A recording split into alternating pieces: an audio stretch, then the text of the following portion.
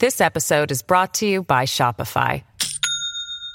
Do you have a point of sale system you can trust, or is it a real POS? You need Shopify for retail. From accepting payments to managing inventory, Shopify POS has everything you need to sell in person. Go to shopify.com/system, all lowercase, to take your retail business to the next level today. That's shopify.com/system. Welcome to It's All Political on Fifth and Mission. I'm Joe Garofoli, the Chronicle's senior political writer. Swing Left is one of the left-leaning grassroots organizations that formed as part of the, quote, resistance after Donald Trump was elected president. Its goal was to swing races to the left in Democrats' favor.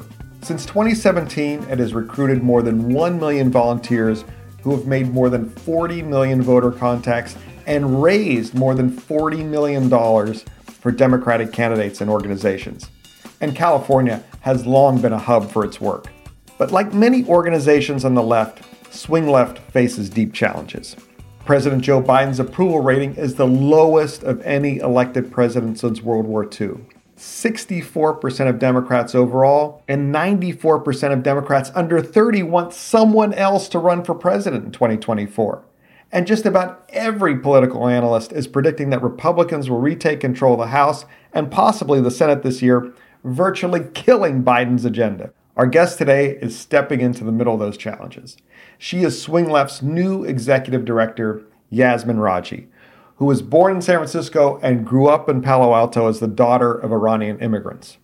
Raji is a longtime organizer who recently served in the Biden administration as senior advisor for recovery program outreach at the Treasury Department. She also used to be the national political director at Planned Parenthood. She says there is a path for Democrats to keep the House and believes that the fight for abortion rights will bring more voters to their side. Yasmin Raji, welcome to It's All Political on Fifth and Mission. How are you doing today? Thank you so much. It's great to be here and back in San Francisco, close to my hometown, but also I lived in San Francisco for many years, so it's really fun being back here.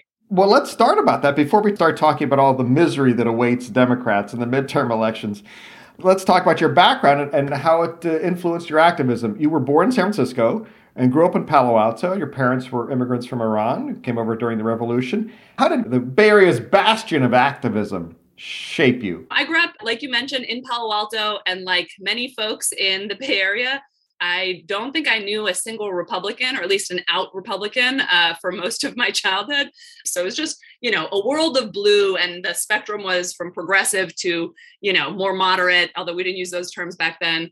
And for me, the issue that motivated me starting pretty early on, and I think middle school, was observing a lot of inequality, not just economic inequality, but inequality in immigration experiences, depending on where families came from and what their immigrant experience was. As you mentioned, my parents are from Iran, grew up with a lot of Salvadorians and Mexican Americans who had very different immigrant experiences, and a lot of folks I was close to that had hurdles my family didn't have.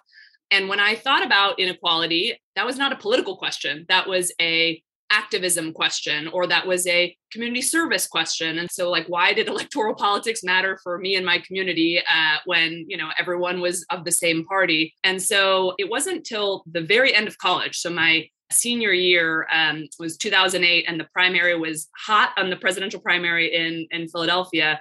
And I was in my peak armchair radical phase of life, where I had all the solutions in every textbook I was reading. And my friends sort of called me in and said, Yasmin, you're a nightmare, and you are talking about a lot of things and what can be done about them, but you're not doing a whole lot to change them. And so they dragged me to an Obama rally, and I began to really connect the dots that day, and quickly connected many more of them, of electoral politics were maybe not perfect, certainly not perfect, but every issue that I cared about, even back home, I hadn't really understood just how much who was elected president, who was elected to Congress in districts across the country, then transformed the reality of what was possible back home, where every city council member, every state legislator around me was a Democrat, but their ability to get things done depended on what we did in the national electoral landscapes. The big, bold things I hoped our society would do depended on going and knocking on doors in places like Ohio and Iowa and Pennsylvania and all these other places that I, was less familiar with in the Bay Area. Swing Left is an organization that's all about rallying grassroots support among Democrats and people on the left of center. But you've seen the polls. Enthusiasm among Democratic voters trails Republicans significantly. How concerned are you about that? And what are you going to do about it? I wish I didn't read the polls as much as I do, but I read all the same polls that you do. And I'm sure many of your listeners do as well. And I'm not going to lie and say they don't cause me occasional pangs of real anxiety. But, I'm hopeful for a couple of reasons. One is nationally, the conversation is about the doom and the gloom. But when I look at the numbers, which I've been doing a lot of, as I've been executive director just for 4 days, I've been looking a lot of what's going on within this organization. I look at the numbers of volunteers that we have, and not just who's on an email list, but who's doing stuff and how much are they doing. And the numbers of actions that Swing Left volunteers are taking today, this week, this month, right now, is on par and in some cases exceeding where we were in 2018.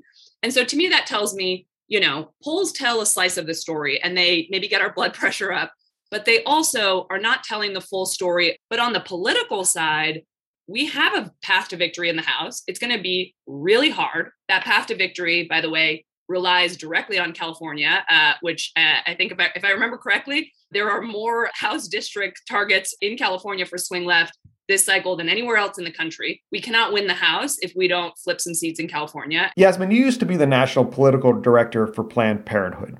I'm torn about how many new voters will cast ballots in November because they're concerned about abortion rights. We know people are concerned about it, but does it bring out new voters, or will it do what one Democratic operative told me, just make people vote harder, if you will? How do you see this playing out? Will this bring out more voters? I think that's been an open question in a lot of elections. It is not, to me, an open question for this election because of how far Republicans have gone. And I think Mitch McConnell reads the same polls that we do. And so he sees that depending on what poll you're reading, it's between 65% and 77% of Americans support the legal right to a safe abortion. And whether we're talking 65 or 77%, we're talking about the overwhelming majority of Americans who believe in that. And what we've seen with this extreme overreach on the Supreme Court is something that Mitch McConnell is definitely nervous about, but also gubernatorial candidates. All my experience in really tough districts, really Republican districts at Planned Parenthood, we saw that what Republicans try to do is to shift the conversation to the most contentious parts of an abortion conversation, of the latest, moments in pregnancy and how to define that line, et cetera, because they know if you just talk broadly about the legal right to a safe abortion, that is something that's actually quite popular. So I feel really confident actually in what this is going to do for our side if, and there's a big if, we talk about it and we talk about it a lot, because one of the polls that gave me a lot of anxiety before this Supreme Court decision that I think is a good call to action is in the states where there had been 6-week bans, which, I have a 3-month-old baby. I had no idea I was pregnant at 6 weeks. I think it was week 7.5 that I even thought to take a pregnancy test. 6 weeks is just mind blowing that states are passing these bans. And at that, states like Georgia and many others, the polls on the ground are that people don't know that these things have happened, right? So when they know, they are outraged, but they assume that in their state, they can still go get an abortion if they need one. And so the more we talk about it, the more we educate people on the national landscape, but concretely what that means for their lives in their states and in their communities, then I think we will be able to access those new voters and bring them out in droves. And who are those new voters? I think it's a lot of different groups. And this is the same, I think, quite frankly, for any issue, not just abortion access, but it's the voters who only come out for presidential years and sit out midterms, either because they don't think midterms impact their lives or they're busy and they, don't pay attention until the presidential cycle. And then the second is the suburban white women demographic. Not everybody likes to talk about that demographic on these issues because it's such a complicated one and there's so many tough dynamics there. But I've knocked on many, many, many suburban doors in many communities in Iowa, in Texas, in Virginia, and Pennsylvania, and so many places. And I can tell you many, many stories about the conversations I've had, but I've had more women come outside, close their front door when they see I'm wearing a Planned Parenthood pink t-shirt and say, I am so with you. And I cannot believe that we're having these kinds of conversations. And these are women who are on my, canvas list as people who are either registered Republicans, registered independents, et cetera. And this is an issue that, not every single woman is on our side. There are many far-right women, like Amy Coney Barrett, but there are a lot of suburban Republican independent women or shaky Democratic women that sometimes aren't voting our way. But the more that we highlight these issues, the more they'll come on to our side. We will hear more from Swing Left Executive Director Yasmin Raji after this short break. We'll be right back. You can support the newsroom that creates Fifth and Mission by signing up for unlimited access at sfchronicle.com/pod or by downloading the San Francisco Chronicle app. This episode is brought to you by Shopify. Do you have a point of sale system you can trust, or is it a real POS? You need Shopify for retail. From accepting payments to managing inventory, Shopify POS has everything you need to sell in person. Go to shopify.com/system, all lowercase, to take your retail business to the next level today. That's shopify.com/system. And now back to our conversation with Swing Left Executive Director Yasmin Raji.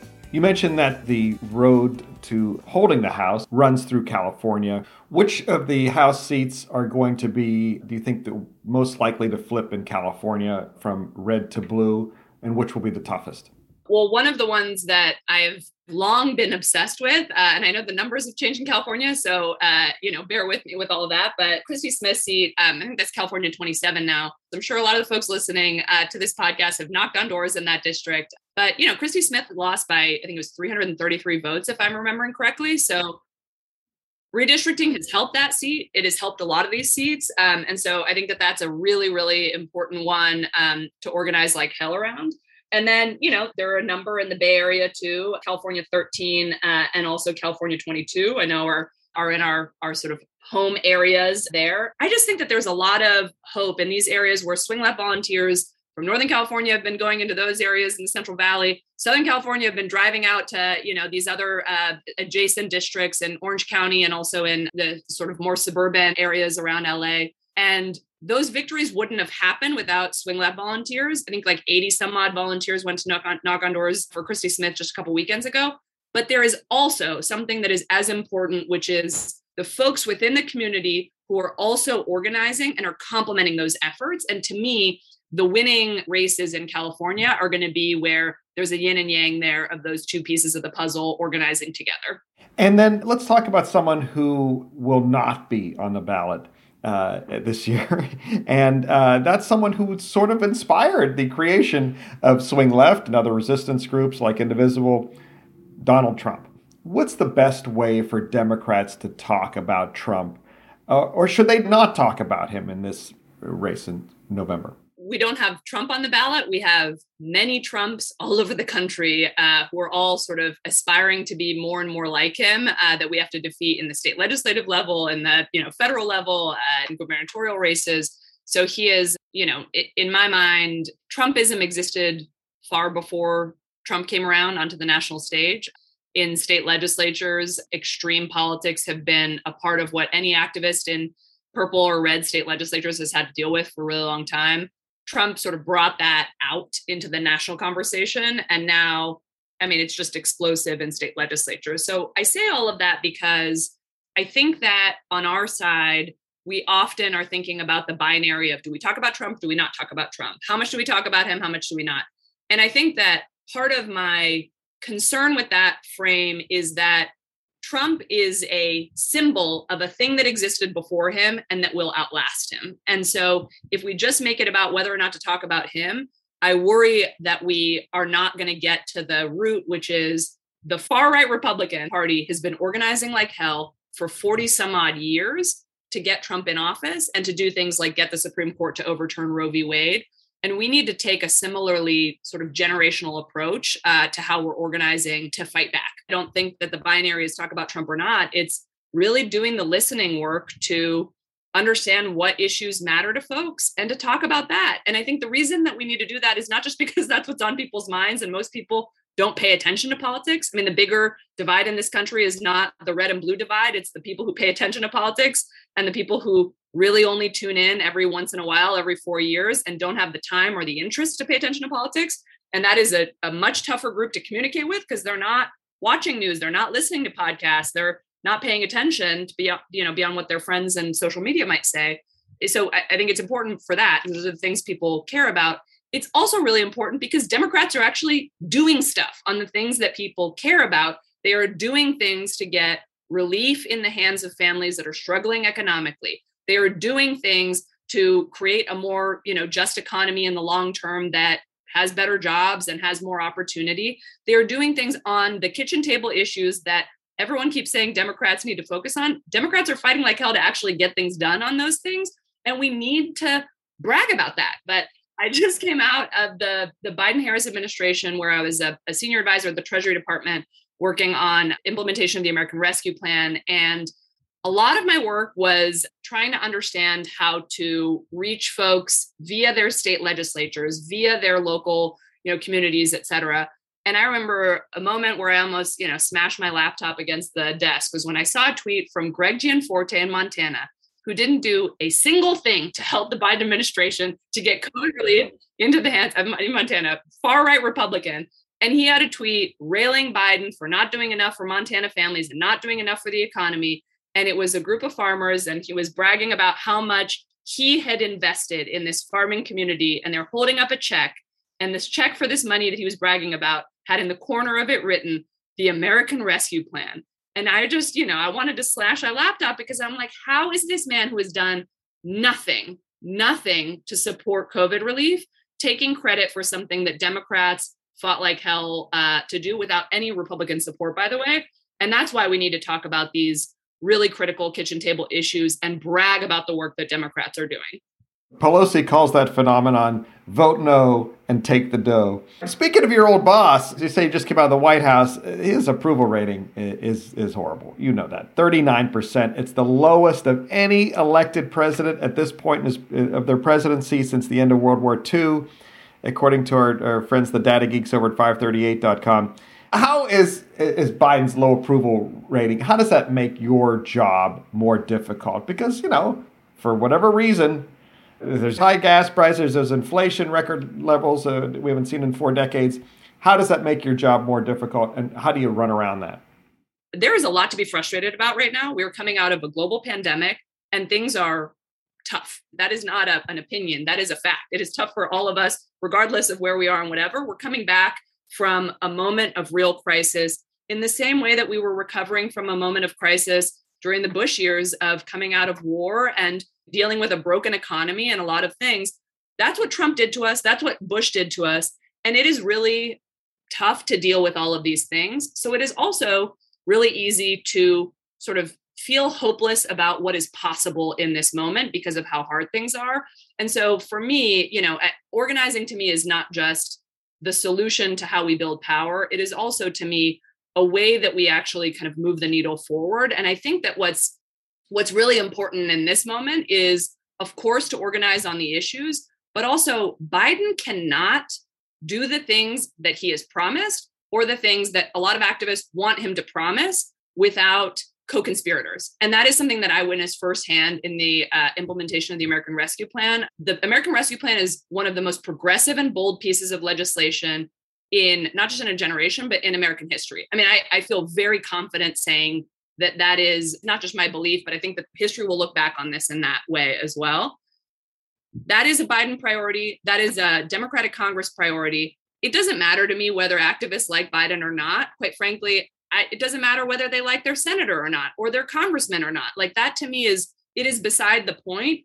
Politicians are there to be a vehicle to fight for the issues that we care about. And no politician can do that if they don't have allies in the other parts of government, the other parts of an administration, the other parts of Congress, the other parts of state legislatures. So Biden needs more co-conspirators. And it doesn't matter if they like him or not. They need to be sane, normal people who believe in democracy. And a lot of our state legislatures do not have those people in office. So we need to fight to get those folks elected. Yeah, and I was going to say, you know the activist wing of the party very well. What do you say to progressives who say that Democrats, despite holding the White House and Congress, haven't done enough, whether it's on voting rights, the George Floyd Policing Act, and other issues? Quite honestly, we've got two choices ahead of us. We can get really organized and fight like hell. And then we will have the ability to get things done with a 52 Senate majority and a House majority, and really push to make sure that all 4 years of this administration, and hopefully past that, we are getting things done. Or we can have another reality, which is 2 years of having some of the top talent in the country sitting in the administration, staffing Benghazi hearings on every issue under the sun. Elections are a blunt instrument, and that is what we've got. I mean, we just cannot get as bold of things done with 50 allies than we could with 52. We just cannot do that. And so I always look for what can we do to move the needle forward? And what we can do right now is organize like hell for the midterms to make sure that we've got 2 years of being able to get a lot of good stuff done. And then again, hopefully extend that timeline for another 4 years. But time to me feels like the enemy that we have. So we need to fight harder. Yasmin, thank you for your time. Your work is cut out for you, and good luck. Thank you so much, Joe, and to be continued. I'd like to thank you all for listening and hope that you and your families are safe and healthy. I'd like to thank Yasmin for joining us today. I'd like to thank Melissa Newcomb for producing today's episode. And remember, whether you swing left or swing right, it's all political on Fifth and Mission.